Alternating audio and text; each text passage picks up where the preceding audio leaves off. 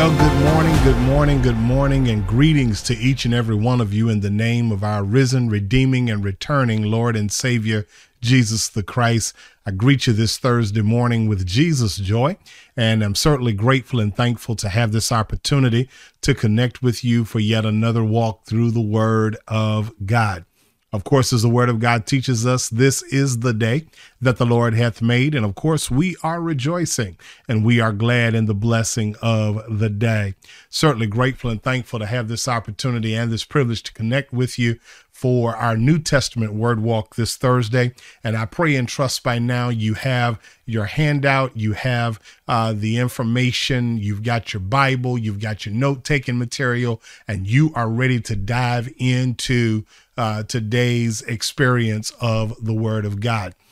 We've got a very powerful lesson today, a lot of insight. There's a lot of nuggets in today's lesson as we continue in our study of the book of Colossians under the theme Developing Kingdom People. Last week, we dealt with the preeminence of Christ. We dealt with our priorities as believers. And so in today's lesson, we're diving in a little bit deeper, looking at this concept and gaining some understanding as well as some knowledge of who we are and who God wants us to be as kingdom people. But of course, as always, before we begin, we take a moment to pray, ask God's blessings, ask God's guidance, and above all, seek his power as we walk through the word together. If you would, bow your heads with us now. Let's pray together. Most holy and all-wise God, we come before you now telling you thank you for this day, God. Thank you for a day we've never seen before. And as it passes into history, it's a day we'll never see again. This morning, God, as I come before you people with your word, I realize, God, that I have studied, but only you know what your people need to hear in this last and evil day. So right now, God, I yield my will to your will. Speak to me, speak through me. Let your word come to life to me that I might bring it to life to your people. God, I say thank you in advance for knowing already that even though the grass may wither and the flowers may fade, your word will stand forever. Stand up in us now, O God, and as you will, we'll be found giving you the praise, the glory, and all of the honor. This is my prayer. I offer it now in the name of he who was, he who is, and he who is to come, our Lord and Savior, Jesus, we pray and we praise. Amen and amen.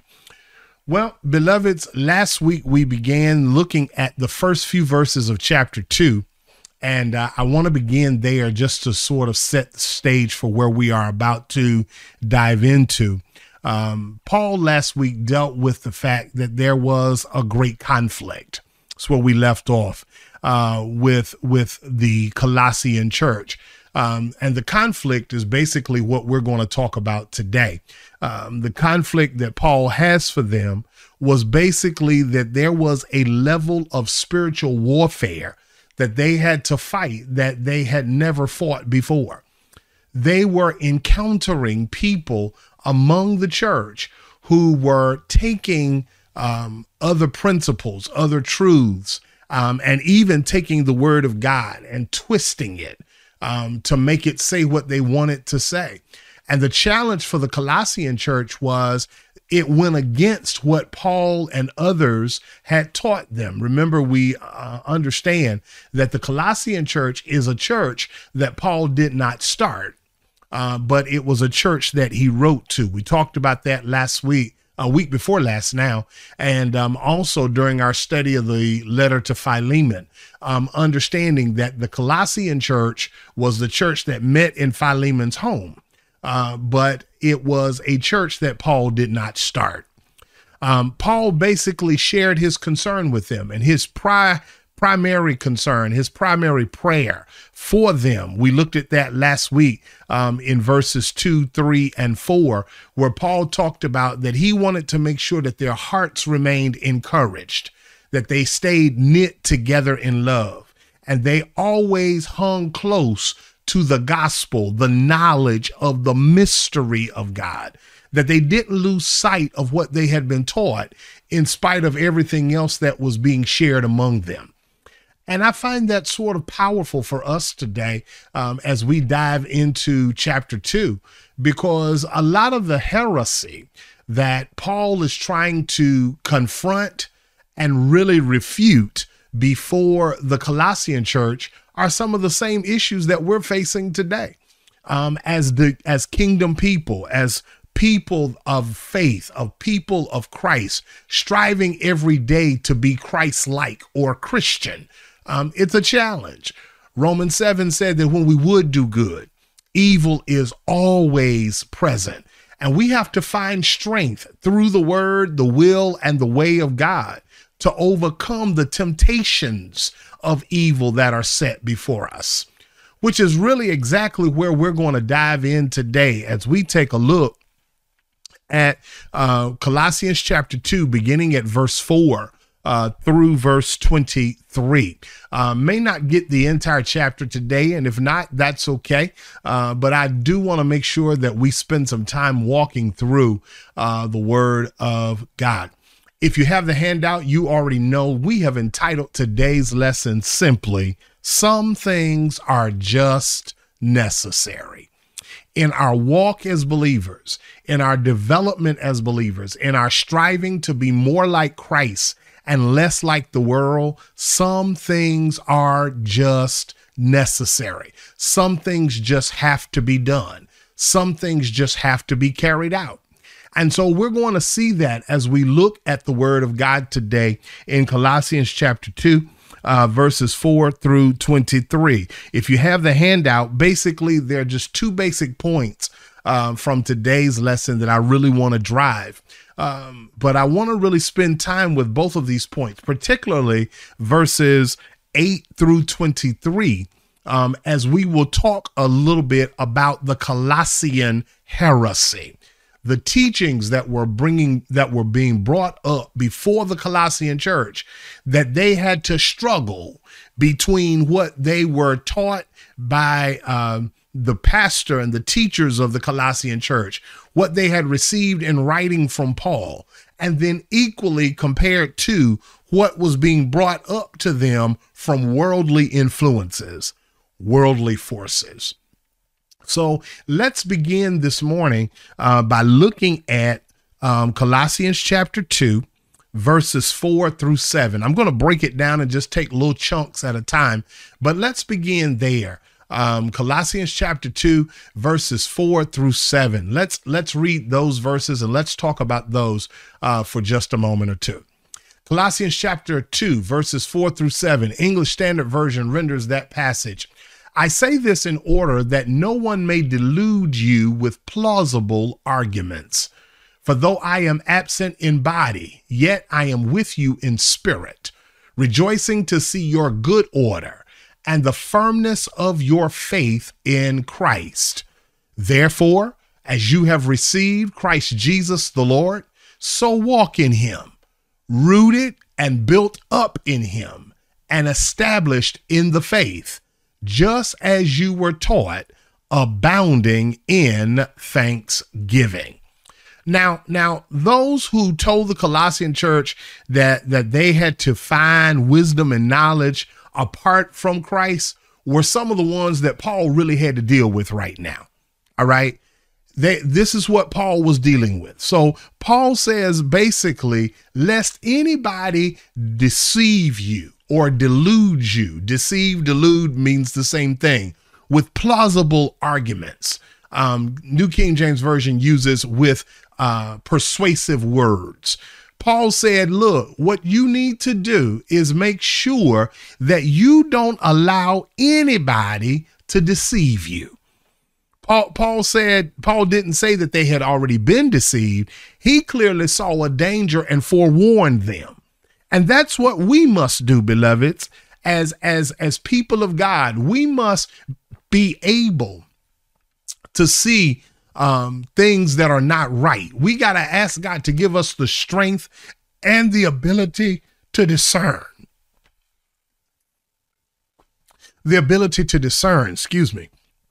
And be able to really see deception before it gets there.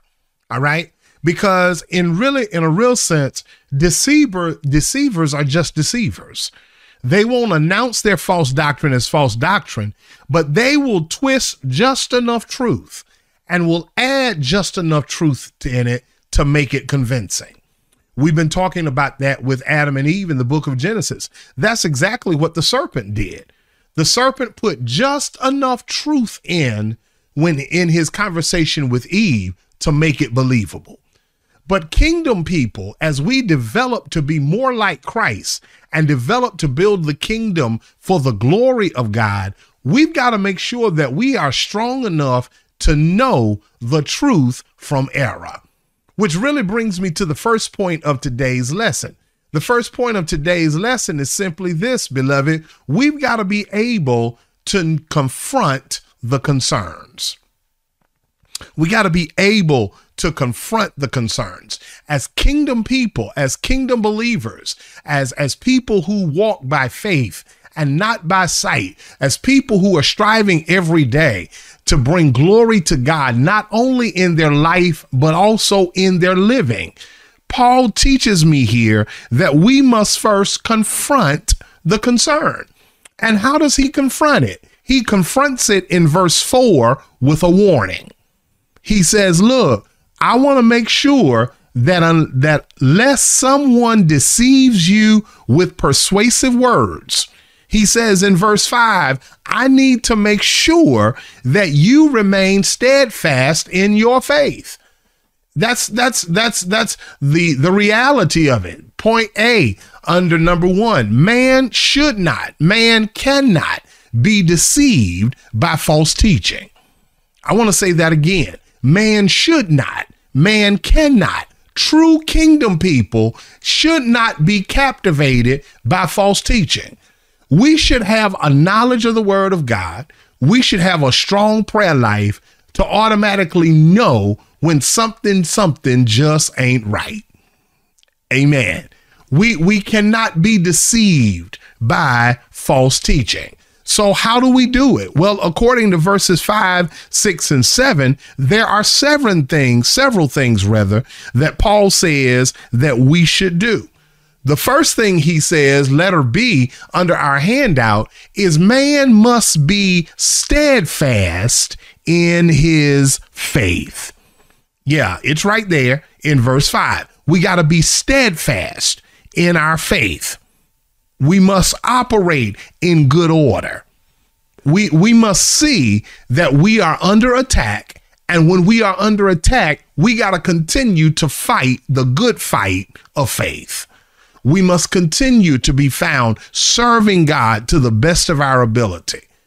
We must continue not to let the deception and the trickery of others cause us to lose sight of our call and our commission in Christ. We must be steadfast in our faith. 1 Corinthians chapter 15 closes telling us that. Be steadfast, unmovable, always abounding in the work of the Lord, knowing that our labor is not in vain. We must be steadfast. Okay. He did not see that the Colossian church was giving in to the heresy. He's basically warning them. It's out there. And you've got to be able to see it coming before it gets there. Can I stop right there and just say this to us today? To make sure that even in 2023, as kingdom people, as people living the kingdom, we have to be always aware that there are things out here desiring to pull us away from our faith. There are things out there that are trying to pull us away from our service. There are things out there that are trying to pull us away from what we know is right. And we have to stay so focused on it that when we walk in the pathway of duty and we are serving God, we are serving him with commitment, with faithfulness, with dedication. We're not letting folks pull us away. I'm not staying home because of what somebody else said. I don't stay away from the church because of what somebody else said. I don't stop supporting ministry because of what somebody else said.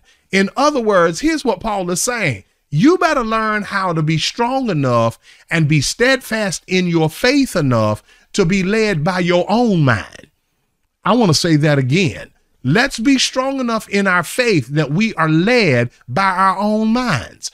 Don't let anybody pull you away from what God is telling you to do. Don't let anybody stop you from doing what God has told you to do. Whatever he tells you to do, that's what you should be found doing. Amen, somebody. We got to be willing to be always focused, always faithful, always abounding. You know, even though you might not agree with it, it should not stop me. Because I'm working out, here's the word of God, my own soul salvation with fear and with trembling. So man cannot be deceived by false teaching. Man must be rather steadfast in his faith. Here's the next one, letter C of the handout. Man must not only be steadfast in his faith, I just talked about this, man must also be strong in his faith. See, you can't perfect anything unless you are willing to put in the work. You've got to put in the work. The Christian life is work. Striving to be more like Christ, that's work. It's not an overnight sensation. It doesn't happen quickly. Every day of our lives, we ought to be working. We ought to be striving to be better. We ought to be striving to be more like Christ. That's what he's saying in verses 6 and 7, where he gets there and he says to them, listen, if you have received Christ, you got to walk in him. You got to walk in him, which leads me to the next point of the lesson. Man must also walk right. Here's the concern. The concern was there to warn the Colossians. And it's my assignment this morning to warn us that we must always be mindful that there are things, there are people, there are circumstances, there are situations that are designed to attack your faith. They are designed to test your faith. It's testing your character. You can't give in under the pressure. So how do we do it? How do we stay strong? How do we stay steadfast? How are we kept from the deception of false teaching? Well, look at what he says in verse 6. He says in verse 6 that we should walk in God. Verse 7, rooted and built up in him. We got to be rooted in Christ. We have to be built up in Christ. We have to be established in our faith, just as we were taught. And we have to be abounding in our thanksgiving. Do y'all see what he's saying? In other words, we walk, we're rooted, and we are built up. There is a very simple message that Paul is trying to tell them. Paul is trying to tell them in their development for the kingdom, to be more like the kingdom, you must stand firm and you must keep going and you must keep growing. Don't get comfortable with where you are, because when you get comfortable with where you are, watch this revelation. You're going to miss out on where God's trying to take you. You must be built up. Must be built up. We must be rooted. Rooted simply means that we got to have the proper foundation. And then we must be built up. That means that there must be proper construction. Again, this walk is a process. And if I were to confront the concerns for just a moment for us in 2023, I think a lot of times we got to always remember that I'm a little stronger, or should be a little stronger today than I was yesterday. There ought to be a little more faith in me on the 26th of October than there was on the 25th. And get this, if the Lord blesses me to see the 27th, there ought to be a little more. Every day of my life, y'all, I'm supposed to be getting stronger. Just as I'm a recipient of new mercies every day, according to Lamentations chapter 3, guess what? I have to also be found walking in that mercy, walking in that grace. Every day of my life, I want to know more. God, I need you to show me more. God, I need to learn more. I need to really see where you are trying to take me, which leads us right into the whole point of Paul warning the Colossian church. In verses 8 through 23, Paul confronts the actual concern, but he confronts it by issuing some warnings to the church. He issues 4 warnings to the church, and these 4 warnings make up what we know as the Colossian heresy. What was the Colossian heresy? What was the issue with the Colossian heresy? Here was the issue. The issue was that there were several religious systems, several religious orders. There was Jewish legalism. There was Greek asceticism. There was Oriental mysticism. Basically, I'm going to simplify each one of them in just a moment, but I want to make sure that you understand what was taking place. You had different cultures and different teachings coming in, and they were claiming, according to verses 3 through 10, to be the teaching of Christ. And it actually was the exact opposite of the teaching of Christ. So now here, Paul has wrapped up his talk on Christ's preeminence, and he's dealt with that and let them know that he is superior. Christ is superior over everyone and everything else. So now Paul is basically saying that rather than listening to the false teachers who had infiltrated the congregation, the Colossians had to continue to walk in the faith that they had been taught. And he does this by exposing, if you will, the problems. There are 4 of them. 1, philosophy. 2, tradition. 3, false worship. And 4, false control.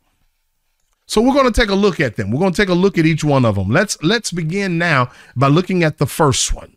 The first one is found in Colossians chapter 2, verses 8 through 10. Let's look at just that much, and then we're going to talk about what that first warning had to entail.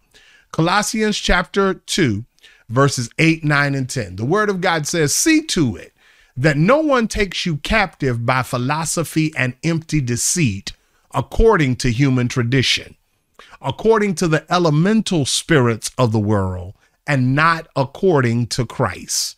For in him the whole fullness of the deity dwells bodily, and you have been filled in him, who is the head of all rule and authority." Now, Paul is pretty much straightforward in these verses. He's very straightforward. Look at it there in verse 8. He says, look, I need to make sure that nobody takes your mind, takes your thought process captive through what? Philosophy.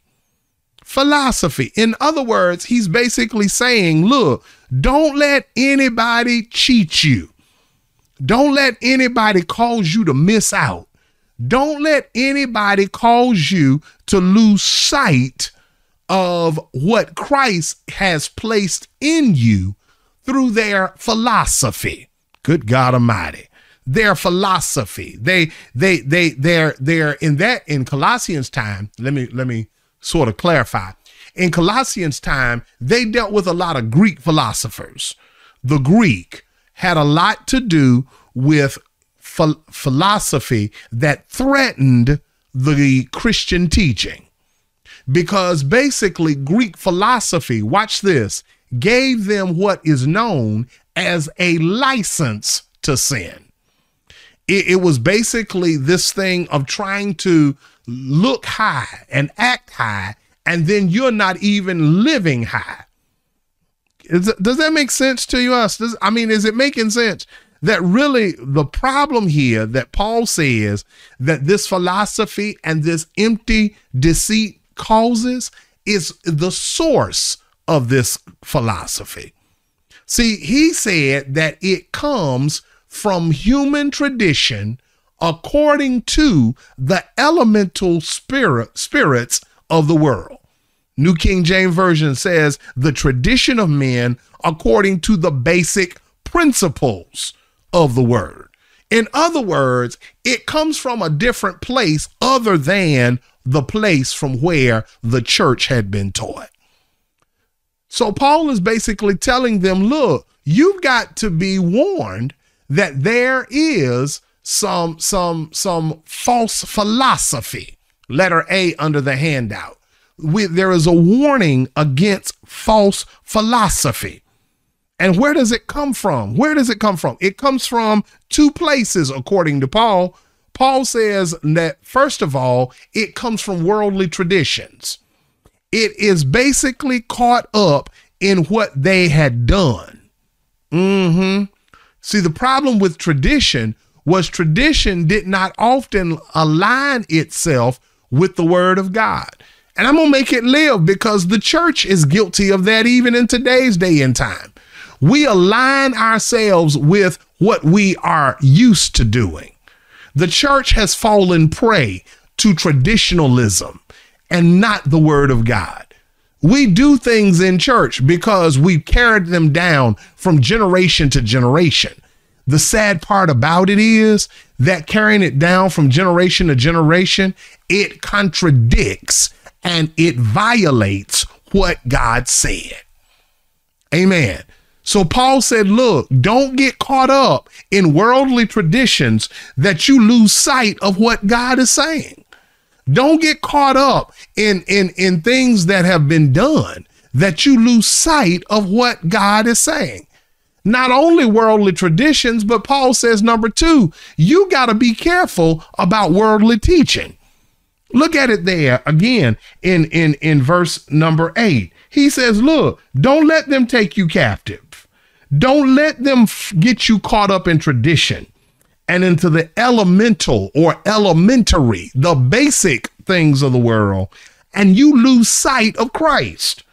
Why? In verse 9, look at what he says in verse 9. He says in verse 9, for in him, in Christ, not in tradition, not in worldly teachings, not in man's philosophy, in Christ. What?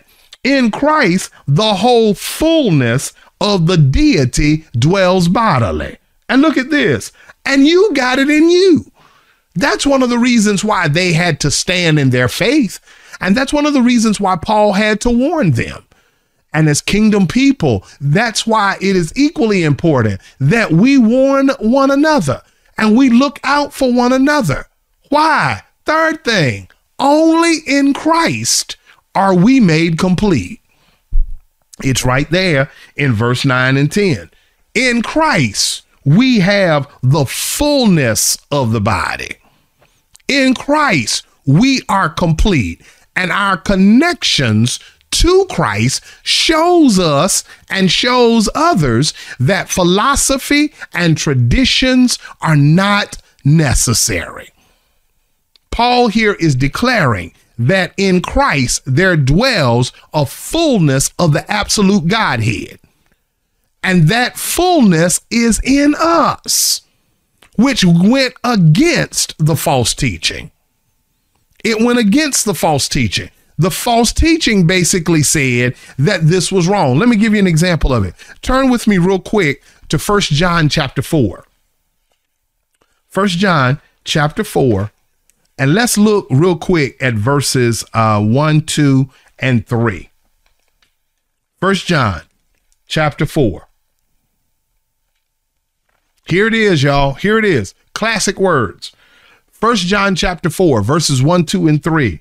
Beloved, do not believe every spirit, but test the spirits to see whether they are from God. For many false prophets have gone out into the world. All right.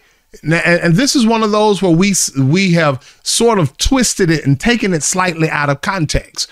1 John 4:1 is the foundational piece where we get our old fashioned saying, try the spirit by the spirit. That's not what the word of God says. He says that you ought to test the spirit to see if it is from God. Don't believe every spirit. And then he goes so far in verse 2 and 3 to show you how to test it. By this, you know the Spirit of God. He makes it clear. Every spirit that confesses that Jesus Christ has come in the flesh is from God. Verse 3, y'all. And every spirit that does not confess Jesus is not from God. And this is the spirit of the Antichrist, which you heard was coming and now is in the world already. I'm going to make it live today. You must be oh so careful about people who've got a form of godliness. Be careful of churches who have a form of godliness, but they don't confess Christ in their life, their actions, their word, their walk, or their witness. Teach J.T. Worthy. We must understand, and I'm just going to put it out there, just because it's a big crowd don't mean Christ is there. Remember, it was a crowd that followed him that said Hosanna one week and crucify him the next. Only in Christ are we made complete. And how are we doing that? Paul said, look, don't get caught up in worldly teachings. And I'm going to add something to it that you might want to write down. Don't allow worldly traditions to water down the message. Don't allow worldly teaching to water down the way. There is a way, the Bible says, that seemeth right to a man, but the ends thereof are the ways of death. Only in Christ are we made complete. Letter A under point number 2. There is the warning against false philosophy. But then let's look now at verses 11 through 17, because in verses 11 through 17, we find the second warning, which is the warning of false ceremony. Colossians chapter 2, verses 11 through 17. Let's look at what the word of God has to say to us there. It says, in him also you were circumcised with a circumcision made without hands, by putting off the body of the flesh by the circumcision of Christ, having been buried with him in baptism, in which you were also raised with him through faith in the powerful working of God, who raised him from the dead. Verse 13, and you who were dead in trespasses and the uncircumcision of your flesh, God made alive together with him, having forgiven us, thank you, Lord, all our trespasses, by canceling the record of debt that stood against us with its legal demands. This he set aside, my God, nailing it to a cross. He disarmed the rulers and authorities and put them to open shame by triumphing over them in him. Therefore, let no one pass judgment on you in questions of food and drink, or with regard to a festival or a new moon or a Sabbath. These are a shadow. These things are a shadow of things to come. But the substance belongs to Christ. My God. Paul here now basically is telling them, look, you were circumcised, all right, in him. All right. Now, historically, most of the Colossian Christians were Gentiles. They were non-Jews who had never been circumcised, physically circumcised.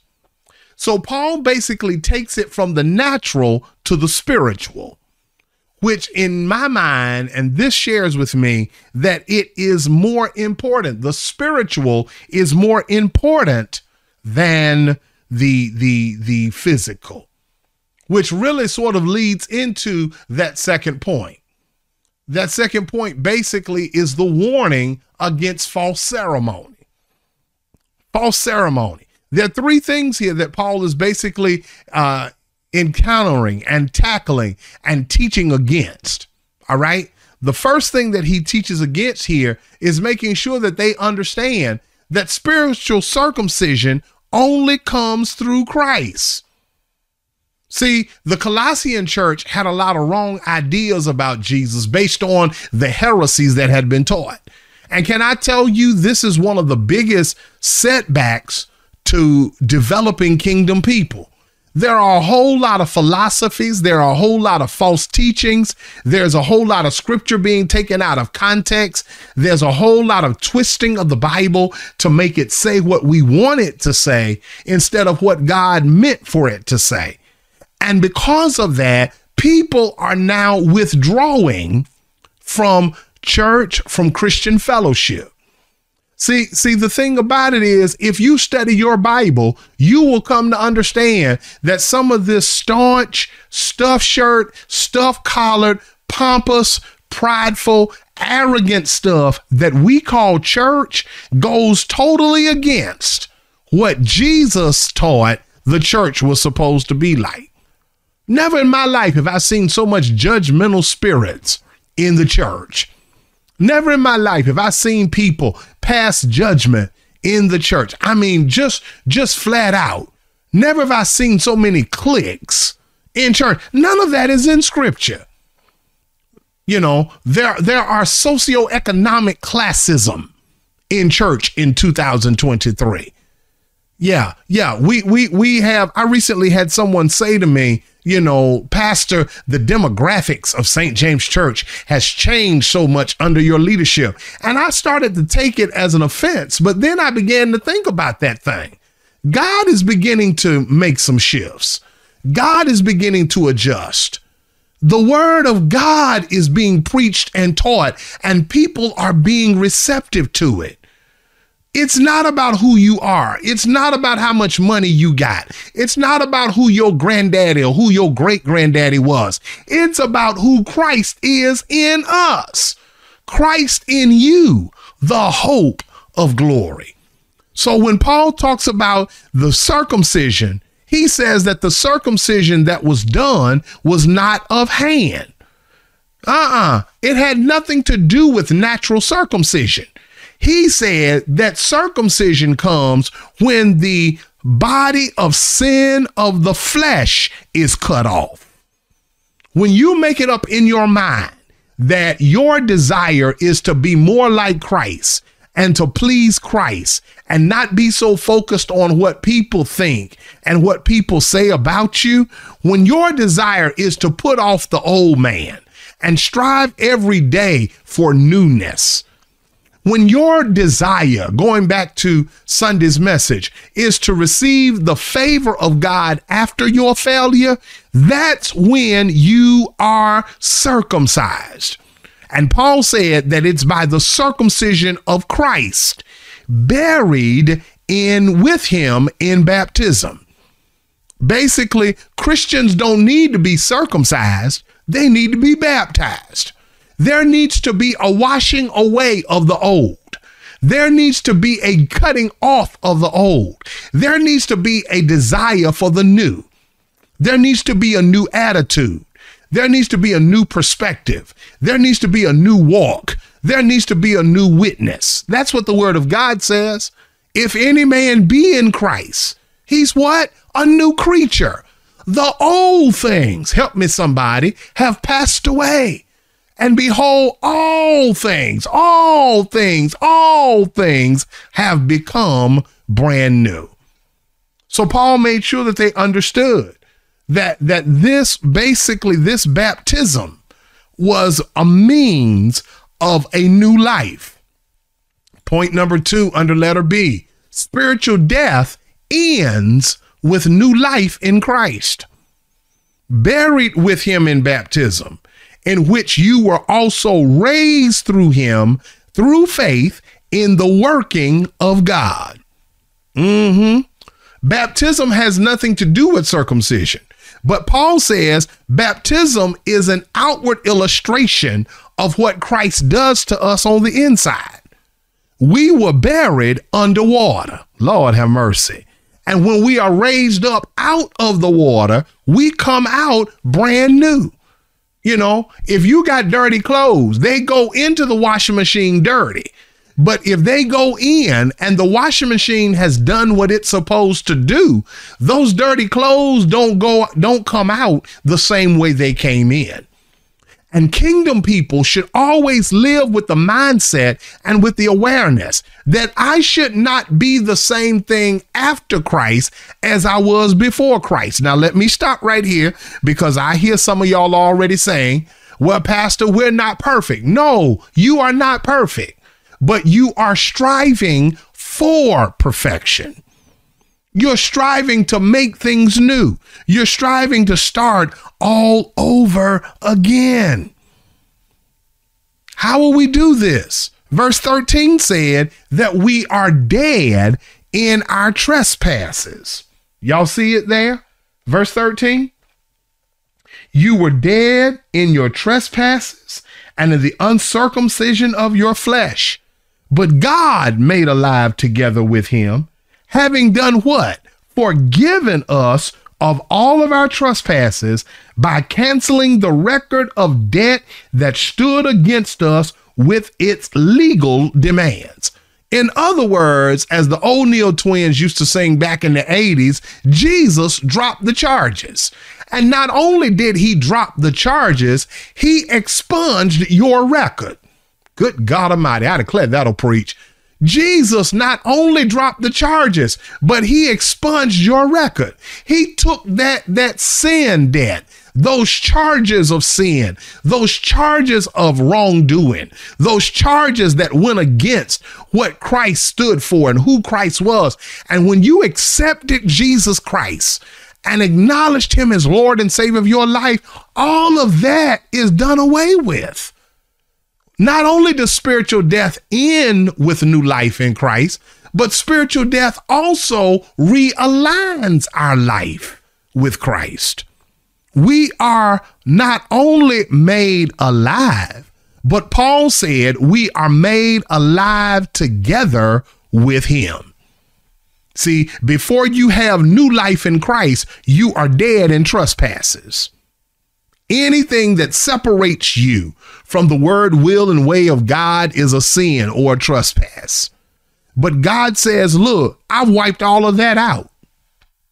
I wiped all of that out. I sure did. Look, it's right there. It's right there. It's right there. Verse 15, he disarmed the rulers and the authorities and put them to open shame by triumphing over them in him. Therefore, good God, thank you, Jesus, let nobody pass judgments on you in questions of food and drink, or how you live your life, or how you enjoy your walk with God. No, don't even get caught up in that. That's what he's saying. No, he disarmed principalities and powers. He moved all of that out of our way. The greatest powers of the world that sought to control us because we didn't want to do what they wanted us to do. Christ has gotten rid of all of that. And how did he do it? According to verse 14, he nailed it to the tree. He nailed it to the cross. And so based upon that, he says, look, so let no one judge you. A life that is centered on Christ and what he did on the cross, man will not understand. A life centered on Christ and what he did on the cross, the world will not understand. So if the world will not understand, we cannot let the world judge us because of it.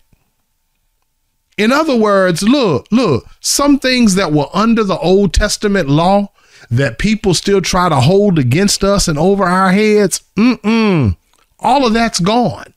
According to 2 Timothy chapter 4, verses 4 and 5, everything that God makes is good. Every day belongs to God. All right? In so many words, Christians ought to live a life that brings glory and honor to God. Hear what I'm about to say, and be free from the judgment and the criticism of the world. Can I say that one more time? And that might be a good place for me to stop today. People of God, if you know who you are, and you know whose you are, and you know who you belong to, don't let what people think about you and what people say about you cause you to miss out on being all that God wants you to be. You have got to be willing to serve God, live for God, live a holy life that brings glory to God, and not be concerned about what people say. Stop letting people's opinions rob you of your joy. Can I talk to somebody in my closing moments? Stop letting critical church folk, let me say it, stop letting critical church folk rob you of your peace and your happiness in life and living. Just because they are bitter doesn't allow them to make you feel bad because you choose to live happy, because you choose to live in peace and not in pieces. Learn how to govern your life according to the word of God and leave those folks in the hands of the God you serve. Take it to heart when you say, this is the day that the Lord hath made. I will rejoice and be glad. See, we have taken certain verses and we've made them so cliche-ish that we really miss out on the message. God made the day, not man. And if God made the day, why am I going to allow people to affect my day? No. I'm not going to let what you think and how you feel. I'm not going to let your bitterness affect my joy. No, if you want some, you better come get some. But as for me and my house, amen. That's what Joshua said. We're going to serve the Lord. We're going to live for him. Why? God has been faithful. You know, if you've had a chance to take a look at this Sunday school lesson, that's the whole point of this Sunday school lesson. Joshua said, look, God has been faithful to me. God has been good to me. God has provided for me. God has protected me. Now you think I'm going to let what you do affect what I'm doing because of what God has done? No. If it seemed evil for you, you choose this day who you're going to serve. But as for me and my house, in light of God's goodness, in light of God's favor, in light of God's protection, in light of God's provision, I choose to serve him. And I'm going to serve him to the best of my ability. I'm going to serve him with all that I am. I'm going to serve him with all that I have. So when we start taking the word seriously and we start applying the word to our lives, when you hear people say this is the day that the Lord has made, let us rejoice and be glad in it. That thing says a whole lot. I'm done. That thing says a whole lot. It says, first of all, man had nothing to do with the day's creation. So the man cannot have anything to do with the day's construction. Good God Almighty. This is the day the Lord has made. What are we going to do? I will rejoice. I will be glad. I'm going to be happy all day long. Happiness is a choice. Peace is a choice. Service is a choice. Don't allow somebody else to make that choice for you. Y'all, I'm going to stop right there. I declare, y'all forgive me for getting off on that tangent, but somebody just needed to be ministered to today. Somebody just needed to hear that today. Don't you let anything or anyone steal and kill the joy that God gives you. You better make it up in your mind. And you better start telling yourself for the rest of your life, I'm going to be happy. The late Dr. Abraham Lockhart, who pastored the Morning Star Baptist Church in Charlotte for over 40 years, used to always say that. He would always close his radio broadcast back in the day by saying, I'm going to be happy all the day long. And that's where we got to be. That's what we got to do. Beloveds, I'm going to stop right there. I'll pick it up next week, looking at the final 5 or 6 verses and then a few life applications from this particular chapter that we will share. But as always, if you have any questions from today's lesson from Colossians chapter 2, please feel free to enter those questions in the comment section. We are behind the scenes and we will be more than happy to respond to your questions as they will appear. Again, beloveds, I thank God for this opportunity and this privilege to share with you today. I pray that something has been shared this morning to really minister to your heart, minister to your mind. I pray that it speaks to your spirit, and I pray that it builds your faith to be all that God wants and needs you to be. Listen, it is my will, but it's got to be the will of God. I look forward to being back with you next Thursday. In the way of announcements and reminders, let me remind all members of the St. James Women's Choir, rehearsal is tonight at 6:30, and we look forward to seeing you tonight at the church for rehearsal. And we are equally excited to hear from you this Sunday for the very first time.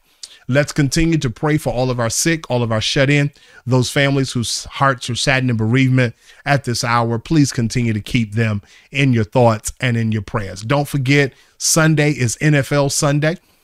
Be sure that you rep your favorite team this Sunday as we gather to worship and celebrate and thank God for being able to just live and enjoy life. That's my closing word for you today. Simply one word: live. That's all I got for you. Live. And I believe that's what this lesson is showing us. Live happy, live healthy, live spiritually whole. Father, in Jesus' name, I thank you for this time. Thank you for this opportunity to share in your word with your people, God. I pray that all that has been done and said has been found pleasing to your sight and to the glory of your name. God, I only want to be found living a life that brings glory and not shame to your name. So lead me, guide me, direct me. Continue to order my steps according to your word. And God, as you will, we will be found forever giving your name the praise, the glory, and all of the honor. This is our prayer. We offer it now in the name of Jesus Christ, our Lord and our Savior. We pray. Amen, amen, and amen. Blessings upon all of you is our prayer. So glad to have had this time to share God's word with you.